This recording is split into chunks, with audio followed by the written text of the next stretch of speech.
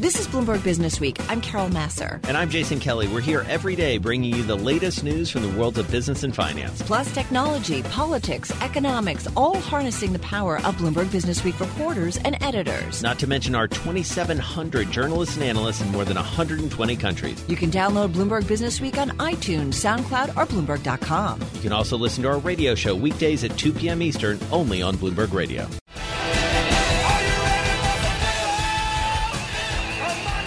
Well, I can tell you one thing, Carol. A lot of people here in Atlanta are ready for some football. Coming up on Sunday, the Super Bowl being played right next door to where we are. And, you know, you and I, we sit and watch the game. Yeah, if it goes one way, it goes the other. We're mostly interested in maybe the commercials and you know, what's on the buffet. Don Yee, he's got a little bit more on the line come Sunday. He is partner at Yee and Dubin Sports Talent Agency. He's also the founder of the Pacific Pro Football League. We're going to get into that in a minute, but you've got some talent coming onto the field on Sunday. Don, great to be with you. Tell us what you're expecting on Sunday. Thank you for having me on. I'm expecting a really good game. You got two terrific teams. I actually, know many of the people in the Rams organization as well. They're very driven, very ambitious. They've done a great job in a short time frame putting together a championship team, and I expect a very competitive game. And, frankly, I think in most of the Super Bowls the Patriots have participated in, they've been close games. Yeah. And it's provided great entertainment for the audience and the viewing public. Wait, okay. You represent Tom Brady. Yes. And Julian Edelman. And Jimmy Garoppolo. Yeah, Yes. I mean, these are incredible players. Yes. Tell us about that and what it's like. And I am always curious about how many clients of that stature can you take on and manage them well? Wow. Okay. Well, what it's like. First of all, it's very humbling. I'm just very gratified to be able to do what I do. I really like working with people and inspired by their dreams as young men and being along for the journey to see a lot of dreams realized. I've never worked in any other kind of business where I'm not dealing with humans. Okay. And so, just to see the trials and the tribulations they have to endure, it's the whole thing's inspiring. And right. I've been very lucky to work with really high quality people. Just people are very down to earth. Do you think about that when you're choosing to represent somebody? Yes. I mean, there are star athletes that are Yes. just going to do well. They'll be great money makers. Yes. Right. But they might be idiots, jerks. You don't want to play around with. Less than stellar human beings. Okay, you are much more eloquent than I am. But do you take that into account? Absolutely. Well, for my agency, I've always tried to follow a particular formula, if you will. We generally look for three things in every player that we have interest in, and not two of the three, not one of the three. We have to have three things, and one is, enough ability to play the game. The second would be a reasonable level of intelligence, because football is the most highly orchestrated sport. Yeah. Right? And so they have to be able to follow directions. Yeah. And then the last thing is, is a great degree of humility. And so if, somebody's got their nose up in the air, they're probably not for me. Mm-hmm. So when you look at trying to find somebody, a young man with those three things, checks all those boxes, right? Ability, a reasonable level of intelligence, and humility. That's a small universe for my agency. Yeah. Well, one of the things that seems to be a commonality among the folks you represent, and Tom Brady being sort of the alpha of all this, is really thinking holistically. Well, first of all, actually, for me, they're all number one. Right. I'm saying more representative of what I'm about to say, which is sort of this holistic view of a brand, a person, sort of being a role model. I know that's a loaded term when it comes to athletes, but how much do you get involved in helping them think through their beyond the field life? Because I know that's something you talked about with your new league. Yes. Well, I take each client on their own merits, which means that I try to really proactively respect who they are at that moment in time. So, for example, if they're not ready for that kind of conversation or direction, I have to respect that. Yeah. They are their own person. Right. They're in charge of their future, right? And so I constantly have to adapt to the different personalities, and I try to respect their space, because sometimes if people aren't prepared to listen, then why force the issue, But I do my agency, my staff, my partner Steve Dubin, my partner Carter Chow, we all get in there and try to attack these issues, but we try to be very strategic and respectful of where they are. Yeah. We feel like football, we feel like so many sports are kind of evolving. Tell us a little bit about the Pacific Pro Football League and what you guys are doing. Sure. This will be, it's been something I've been thinking about a long time. It'll be the first professional football league designed specifically for players not yet eligible for the NFL. In order to be eligible for the NFL, you have to be at least a minimum 3 years removed from high school. Mm-hmm. So traditionally, there's only been one path essentially to the NFL, and that's through the NCAA system. Right. What I want to do is create a professional league that allows those players now to have a choice of the NCAA system, Pacific Pro Football, or a combination of the two. Right. Because there are many talented players out there, even around the world, that would like to play American football, and maybe they don't want to pursue the traditional 4-year university academic path. Right. And so I want to provide choice. We haven't in the football industry had much innovation at all for a long time. Do you feel like a lot of players get lost, or potential players get lost because they can't go the other? Absolutely, because the traditional system conflates academics and football, and as we know, college football is a money-making business. Yeah. But what about thinking about these players, just kind of quickly, 30 seconds, that a lot of players don't make it in the big time to make sure that they're financially set later on, or think about that. Sure. So one of the things we want to do is we're going to provide first of all, the concept of education will not be just a 4-year college path. It could be vocational. It could be an apprenticeship. It could be an internship. It could be a mixture of those things. But what we definitely want to do is spur their thinking about what are my other interests when I'm done with sports. It's a reminder that things are different. There are different paths to do it. That's right. What a treasure. Good luck with the game. Thank you very much. I know it'll be a fun one for you, and really nice to spend some time with you. Absolutely. Thank you for having me on. Check in with you down the line as this league really gets underway. Don Yee is partner, Yee and Dubin Sports Talent Agency based in Southern California, also founder of the Pacific Pro Football League. You are listening live from Atlanta to Bloomberg Business Week here on Bloomberg Radio. Carol Massar along with Jason Kelly live at the Georgia World Congress Center, counting down to the big game. Indeed, and we are here in Atlanta, and so we want to check in with some of the leaders that go beyond the football field, and one of them has made his way here to Radio Row. Dr. Bud Peterson, he's the president of the Georgia Institute of Technology. It's Georgia Tech. That's what everybody calls it. I have to say my dad went there. I've been to a lot of Georgia Tech football games over the years, spent a lot of time on campus, and it really is an amazing economic engine here.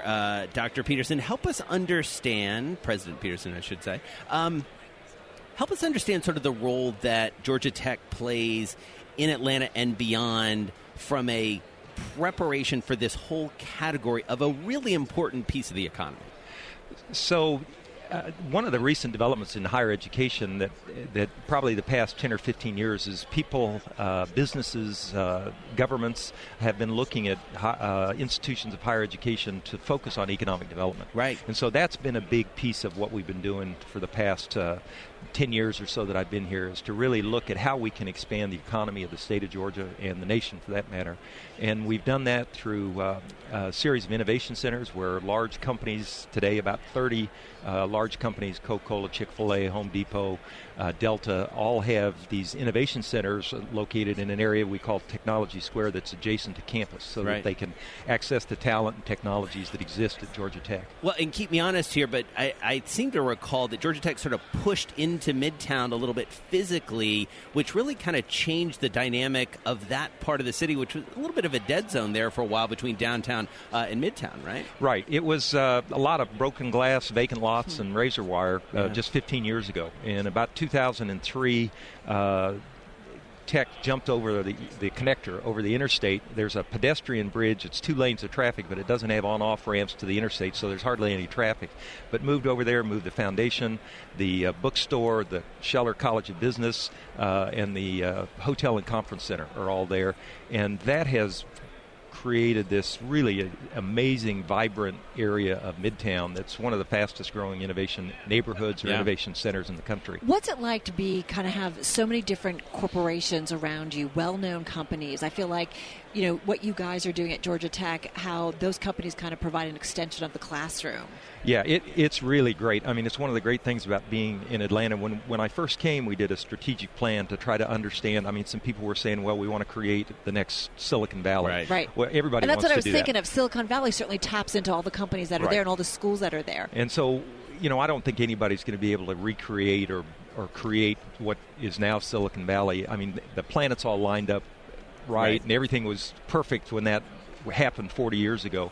What we did was part of the strategic plan is to say, what is special about Atlanta? That what can we tap into? And the fact that there's so many Fortune 500, Fortune 100 companies, large corporations here in Georgia Tech, and so this idea of innovation centers is really what kind of came out of that strategic planning process. And so those companies are now housed. Their innovation centers are right there in Technology Square. Some of them are in our buildings. Some of them are in the Biltmore Hotel. We've just purchased that. Yeah. We're building a new 750,000 square foot high-performance computing center, and some other companies will be moving in there. But that allows our students to interact. They hire these companies, locate, again, maybe 20 or somewhere between 20 and 50 employees out from the mothership, if you will, where they can innovate and create new things. They hire our students as interns, as co-ops. Well, and this is what's interesting, and I feel like we've had these conversations. Joe Malone, I don't know if you know the entrepreneur, London-based, created I know the brands, name, right?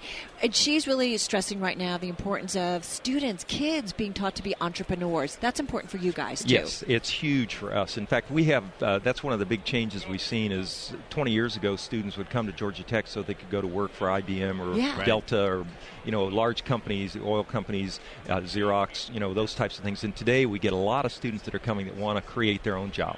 So we start about somewhere in the neighborhood of 70 companies this past year out of the technologies and talent at Georgia Tech. So we're hoping to go to 100 by 2020. One thing I want to make sure we ask you about, only about 30 seconds left. You guys have been really ahead of the curve in a lot of ways with online education, especially on the master's degree level. Tell us what happens next there.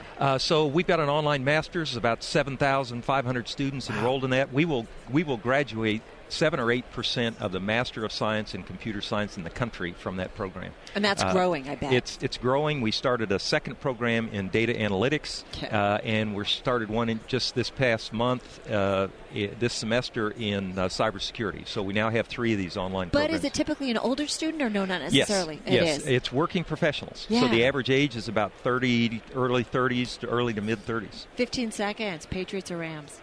I played football in college with the former quarterback for the Patriots, so I have Steve Grogan, so I have to go with the Patriots. Go. Well Bud Peterson, president of Georgia Tech, here with us. And speaking of football, you got a new football coach starting this next season. Good luck to you. This is Bloomberg Business Week with Carol Massar and Jason Kelly on Bloomberg Radio. Carol Massar, you never know who you're going to run into here on Radio Row. Evander Holyfield, the real deal, is here with us. Great to be with you, champ. And we can talk about sports. We can talk about football. I want to talk with you about business because you've been very smart about a lot of different things. Now getting behind the Angus beef brand. What's going on? Well, certified Angus beef is what I stand behind, and giving people the very best quality of meat that they can have. You got to have a lot of people coming at you to represent them. How do you choose? Well, I have a manager that they talk with, and he explained things, and at the end, we all choose. All right, did you try the beef before you said, okay, I'm going to do this? It's great. Yes, I did. The very best. It's so good, I was able to fix it.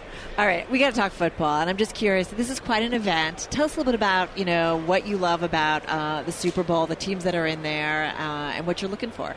Well, I like Super Bowl because it gives everybody an opportunity each and every year.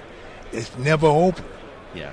It's just that's the winner, and next year they have to prove themselves again, and so it's kind of make what life is really about. Right. You got to get over something to move into the new. And I wonder if near and dear to you, because you got a son involved in football, right? Yes, I have son Elijah. He's going pro, but it's one of the things that, same thing, you got to be the very best you could be each and every year. Been a breakout player at University of Georgia, for sure. One last question I want to ask you, Champ.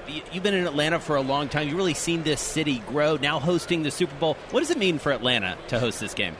It means a lot. It means a lot because we get a chance to get out there and say, let us show you what we can do, how we going to make things happen for you, and give the people a good opportunity. And I'm sure when they see the Mercedes-Benz Stadium, and it's not a bad seat in there. No, and it should be great. Amazing stadium. Yeah, that's right. What a treat to catch up with you. Evander Holyfield, 4-time world heavyweight boxing champ, getting behind certified Angus beef and so many other things. A real pride of Atlanta. Thanks so much for joining us. Thank you. As I said when we sat down before we got going on this event, it's like one of those great cocktail parties. You're going to have, Evander Holyfield and our next guest, because this is what I love when we get on the road.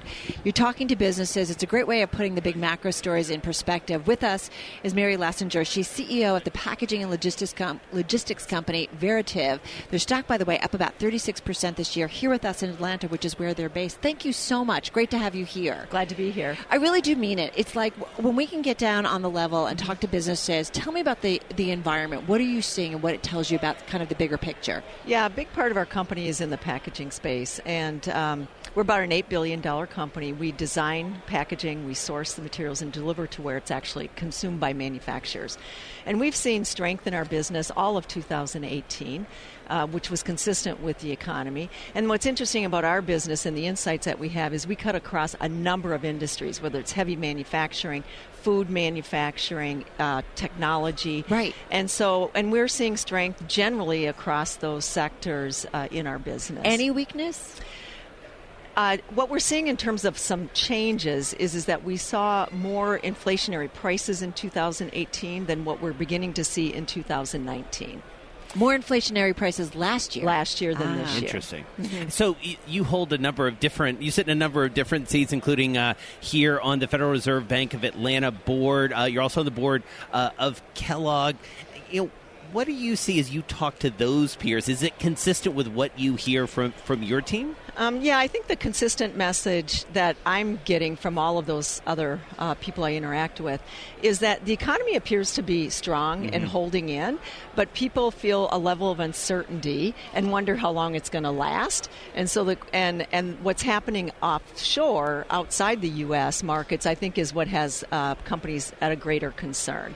And the uncertainty around what's going to happen with tariffs, what's going to happen with rates, and so whenever there's that kind of uncertainty, people start to pause. But there isn't any real indication that things are actually getting softer in the U.S. And so I worry that we're planning for the worst, but actually are seeing better Still outcomes. In a good spot, yeah. Absolutely.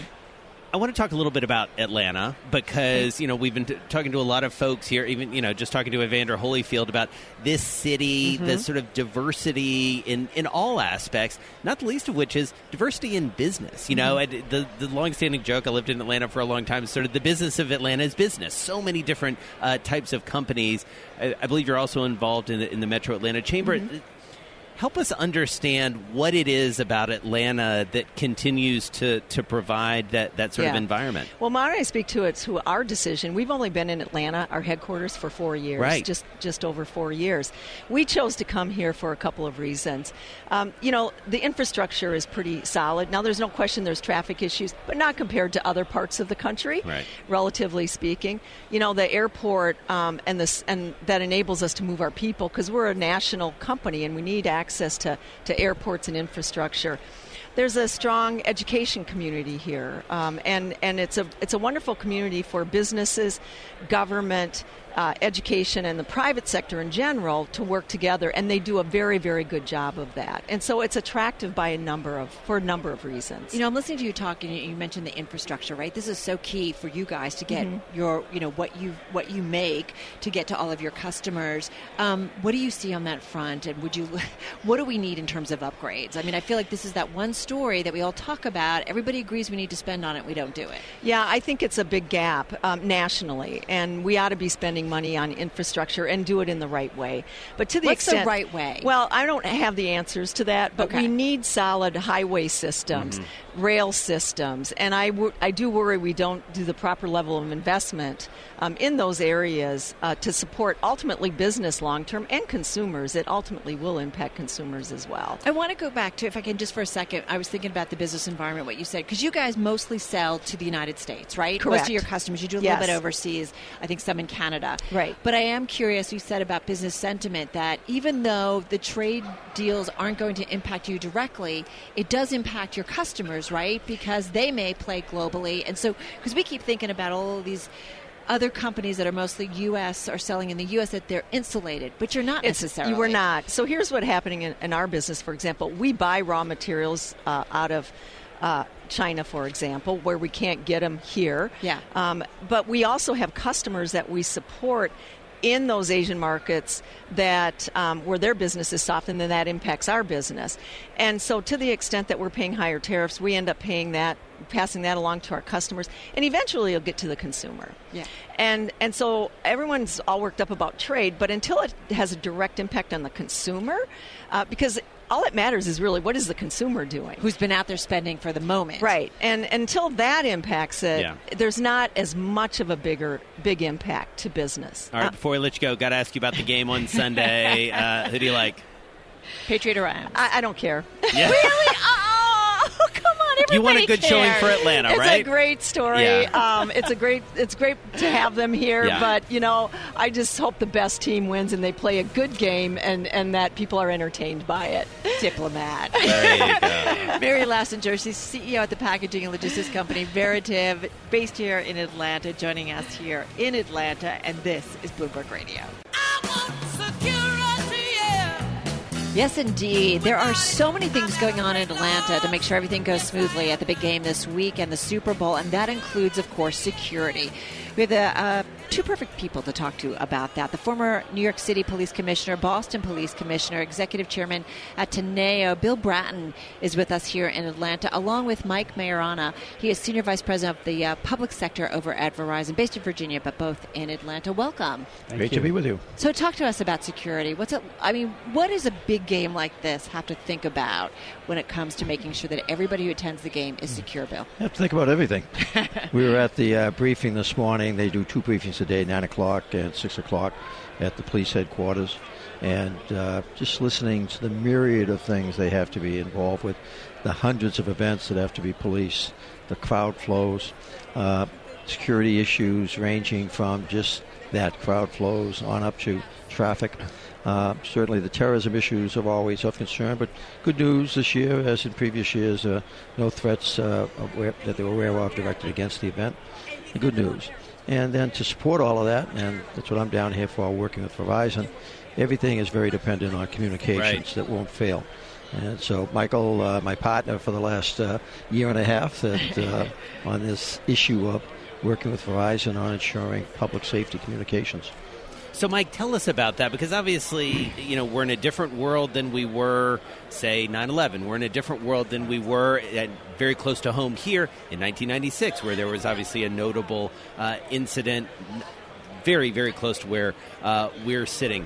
How does communications work today in an event like that? So Verizon has a decade's worth of experience in supporting public safety first responders, and over the years, they've become more and more dependent on commercial technology, just like you and I use. The 4G LTE network and the features and functionality on that network, priority services, preemption services, having a private core to be able to segregate traffic versus the consumer traffic is all helping improve comms for first responders that are using smartphones, iPhones, Androids. So what Verizon does for an event like this, we've invested $97 million here in Atlanta in the past year to enhance coverage and capacity in venues outside at the Super Bowl stadium, and we've got temporary assets. With the technology that you see today in place, small cells scattered all across the city to improve capacity. Because you have two things you have to think about. I think about the people who are attending the game, right? Yes. Want to make sure that their experience is really cool. Right. They can share it with, friends and family and all that good stuff. Fantasy so that's one sports thing. Right? That's a big part of this game. Carol's right? thinking about tweeting right now. No, but it's such a big part of the experience. And then you've got making sure everything's secure so that those first responders, God forbid something goes wrong, you got to make sure that they can communicate Well, one clearly. of the things Verizon has done, when you ask what's changed over time, that as recently as the horrific events on 9/11, back then the concern was security of voice communication, radio, phones. Now it's a lot about the data transmission of video. So the world and the capacity need as well as the volume has changed dramatically. Every one of those 100,000 people in the stadium, every one of the million people in the area are going to be walking around with a smartphone. Right. And when there's a touchdown scored, we're all going to be on the phone. And that Verizon has really moved in, as Mike was saying. They put in 350 miles of fiber optic cable. They've got 300 what they call small cells, which effectively are boosters. So in certain areas, like where we're sitting here, with all that's going on here, they have small cells that ensure that you guys don't go down in the middle of the broadcast. So we haven't so far, so thank you. He's using 3 of our products over there. Thank you for your business. Charlie. The issue from the public safety perspective is prioritization, preemption, and collaboration. All those public safety agencies, the 40-some odd of them with that meeting this morning, all have to have the ability to talk with each other, radio, phone, data, video. They also have to have, normally, interoperability without interruption, but if there were to be an emergency that required effectively more resources, more use, they need to have priority over everybody else. And if necessary, in the event of a significant catastrophe, preemption, the ability to shut others down. So think of it as a highway, that 8-lane highway. They need an HOV lane. Right. And in some instances, they need the whole highway. And so what Verizon has been able to build and is continuing to build out for public safety in America is those capabilities, that capacity to ensure collaboration that can count on preemption and prioritization. And we're right inside the emergency operations centers. We've got hundreds of dedicated network personnel here in the city working directly with public safety and law enforcement inside of their business, so to speak, to ensure that they have the capabilities that they've become so dependent upon. Well, and the scale of it, I mean, and we're seeing it right in front of us just in terms of like the media who are gathered around. All right, before we let both of you go, got to get a prediction on Sunday. You're going to be back home in New York. I have a good guess here. I think we know where you're going, but we're gonna make you say it on air, Bill. Did you hear my accent? I was just going to say I love your accent. Naturally, go Pats. Well, you did work in Los Angeles for a while. I don't know. My family maniacs about the Pats. And you'll be watching from home? My sister's living in Las Vegas with a partner. They got the big blow-up Pats balloons outside. They're not shy. Mike, who you like? And I came in a Ravens fan. Now, we were hoping the Ravens would get there. I'm a Maryland guy, but I'm going for the Patriots. The bottom line is there's Smart man. Bill is a good friend, but they've got a tradition of excellence, and you've got to respect them. Yeah, you really have to. To watch. Hopefully, let's hope for a close game, though. Let's hope for a good entertaining game. An entertaining game. And a peaceful game. Right. Bill Bratton, Mike Maiorana, thank you so much, both. You're listening to Bloomberg Business Week with Carol Massar and Jason Kelly on Bloomberg Radio. I just patted his bicep, and I'm like, oh, my God, it's solid. Yeah, he's Herschel Walker. Well, that's a good thing. Oh, my God, it's a great thing. Herschel Walker, of course, one of the best-known legendary football players, stopping by to see us here in Atlanta. We're on Radio Row ahead of the Super Bowl. Herschel, I got to tell you, I grew up in Atlanta. A lot of my cousins went to University of Georgia, and meeting you, it's a real treat. I go back to 1981. Those were the glory days, man. Oh, they were. But I tell you what, it's great to be back in Atlanta. Yeah. You know, my mom is still in South Georgia, and to get back here, I'm always excited about it. And to have the Super Bowl here is incredible. It's a big deal. It is a big deal. You know, I was telling someone, this has become one of the most hip-hop capital, and, you know, with the Catholic family having the Pine Tree Studios out there, it's got the studios and the College Hall of Fame. Right. A lot of good things are happening here in Atlanta. That is so true. We've been talking about how diverse the economy has become in terms of entrepreneurs, tech, entertainment. It's really kind of cool what's going on. It is. It's very cool. Well, it's very cool. You're an entrepreneur yourself. Tell us what you've been up to these days. Well, you know, you're going to probably think that I'm not telling the truth, but, you know, I'm also the ambassador for Bellator. So I'm doing a lot of stuff at Bellator. I own the largest minority-owned food company in the United States, and also have a best red drapery company in the United States. One of my biggest love is I have an opportunity to go to a military base every 3 weeks. Wow. We treat soldiers. For the last 10 years, we've averaged about 4,500 soldiers a year, where I talk to them about mental health. Like, there's no shame to ask for help, because, you know, in my life I went through a tough time, and I just didn't stay down. I got up, kept getting up, and I tell them the same thing. They're warriors. They're the reason we're the best country in the world, because of the United States military. So I want to encourage them as well. How do you pick and choose how you spend your time? Because I'm assuming you've got a lot of folks knocking out the door either to invest in the businesses or to help them out with stuff. How do you pick and choose? Well, I do. But, you know, one of the things that I learned, I grew up with a speech impediment. I was a little bit overweight, but my mom has always told me that my Lord Jesus was always guiding me, that as long as I keep him first, I'm going to be okay. And I tell people, your family come first. You know, as long as your family is healthy, you're going to be okay. Well, as long as my family is healthy, I know I got to give back. Giving back is the biggest key, because I've had so many people to help me. You know, people talk about my football thing, but I said, guys, I've had great coaches. I've had great offensive linemen that didn't get the rewards that I got. And because I received those rewards, I have to give back. So giving back is my military work that I put in, you know, going to the military base, thanking those young men and women for their service. And, you know, I also do a cow petty charity ride across America coming up in May. And we're starting in Seattle, Washington, going all the way to Key Largo, Florida. And we raise money for chronically ill kids, because that's important. Things like that is very, very important. I agree. Well, a great homecoming for you, Herschel Walker, here to Georgia. It. Patriots or Rams? Well, now that's going to be tough. Reason why? 30 Todd seconds. Gurley and Michelle of Georgia. So I'm going to give the edge to, I think the Rams can win if their defensive plays. Wow. Gurley is the key there, right? Yes. Absolutely. Herschel Walker, what a treat. Thank you. To catch up with you. Thanks so much for joining me. Biceps that are amazing. Yeah, well, and you heard it. He's the first to pick the Rams. I got to tell you, that's great. Do you really great. do 1,000 push-ups every day? 1,500. About 1,500 push-ups every day. 1,500 push-ups a day. All right.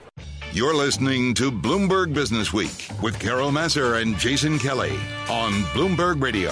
So I love getting a chance to talk to someone like our next guest. Rob Frohwein is CEO at the small business lender Kabbage, joining us here in Atlanta. Lots to talk about. But what I love, welcome. Thank you. I appreciate being here. Thanks for having me. I really do, because we talk so much and we throw it around, small businesses being the backbone of the economy, but it does tell you so much about what's going on in our economy. So tell us a little bit from your perspective. You're lending to small businesses around the country. What are you seeing?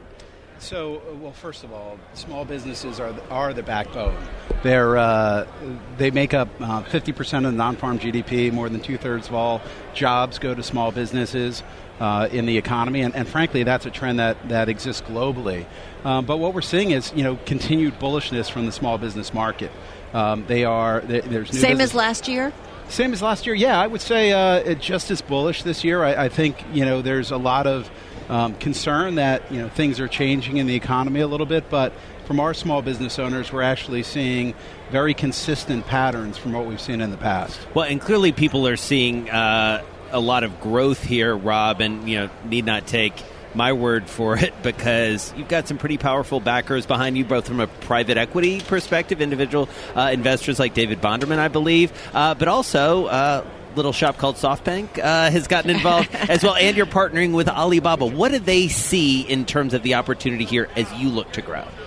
You know, I think what they realize is the expansion of the technology market allows small businesses many times to compete on a very level playing field with larger businesses. And so getting behind that trend and really focusing on the individuals that are driving, that have always driven a big part of the economy, but now can be even furthered and enabled to do more in the general market is what they're getting behind. They also think that there's lots of opportunities to bring more products and services to them to basically help them even grow faster and become a bigger part of the economy. From what you're seeing, where are we in the market and economic cycle? Well, He's smiling. I've been Look into that crystal ball. Well, it's funny. I was asked this question, 5 years ago, 4 years ago, 3 years ago, and Here we are. I always say we're like 12 to 18 months away from a credit cycle, and I've been wrong at least 4 or 5 times. For the last 4 or 5 years. Yeah. Look, I think we're in a period of time that none of us, at least of our ages, have ever been able to witness. We've never been in a post, decline like from the global financial crisis. Right. So I think trying to apply older norms to current circumstances is hard to do. And for the balance of 2019, what's the single biggest opportunity for your firm? So for us, it's all about focusing on the cash flow of the small business. What we realize is if you started a small business, that's because you were great at something, some craft, some skill, some talent, and you want to be doing that while you're working as much as possible. What you don't want to be doing is worrying about your cash flow every night. Right. And I say that from personal experience, many sleepless nights for me. And so we're focusing on recognizing that lending money to small businesses, they're really borrowing to solve cash flow issues. And so what else can we do to surround that customer and take that burden from them and let them focus on what they do best? Well, good. So great to catch up with you. Thank you so much. I really Appreciate do the time. love that small business area. Rob Frohwein, he's CEO at Kabbage, with us here in Atlanta. You are listening to Bloomberg Business Week, and this is Bloomberg Radio. 'Cause he had high hopes, he had high hopes, he had. And so we're joined for the end of our show to wrap it up with a really important topic here, and it really is underneath a lot of what a lot of the players, a lot of the companies here are talking about.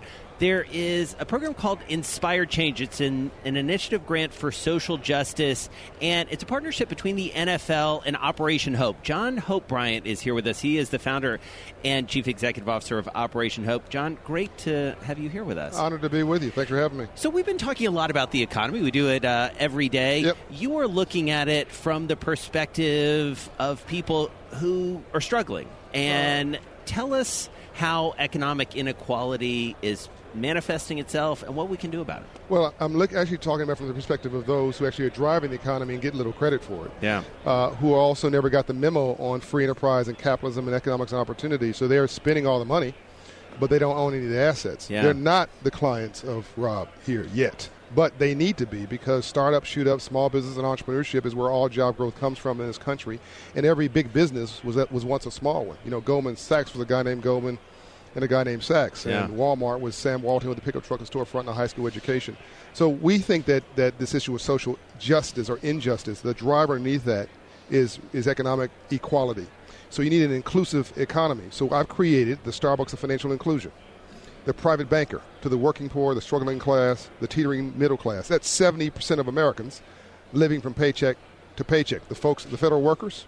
I was just going to say, right? Yeah. It was front and center as a result of the government shutdown that we realized so many Americans are living paycheck to paycheck. They had 2 weeks of pay, right, and then they were on the ropes. Right. And that's most people who have too much month at the end of their money. How do we break this cycle? Because I feel like we are at a point in our history, U.S. history, where you have so many, or a smaller group of really, really wealthy people getting wealthier. Yep. And then you have poor people, and you have not a lot in the middle. Already a key element of the upcoming presidential campaign. Yeah, and we don't have time for this, but in some ways what drove the last campaign were my poor white friends in rural America who felt like they were invisible for 50 years after the Industrial Revolution.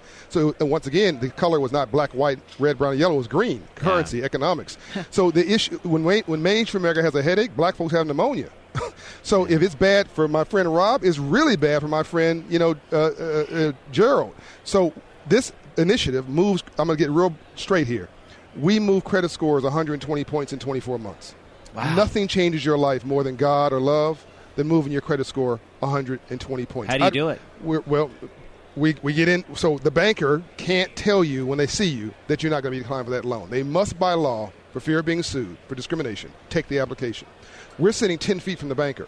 all across this country, 24 states. They work for me, not the banker. So my people can say, girl, that looks like the credit report looks like a bus accident. Yeah. What's that? Oh, I don't know what that is. That's called an error. Okay. The law is that the credit bureaus can't confirm that within 30 days. They must remove it.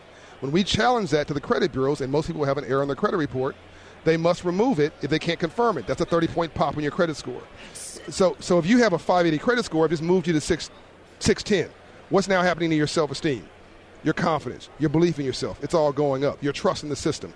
Now you have a default. You have a charge-off, right? You didn't pay your phone bill and you got divorced 10 years ago. $1,000 phone bill sold to 3 different insurance companies, the phone companies, then to Joe's finance company. He bought it for 5 cents on the dollar.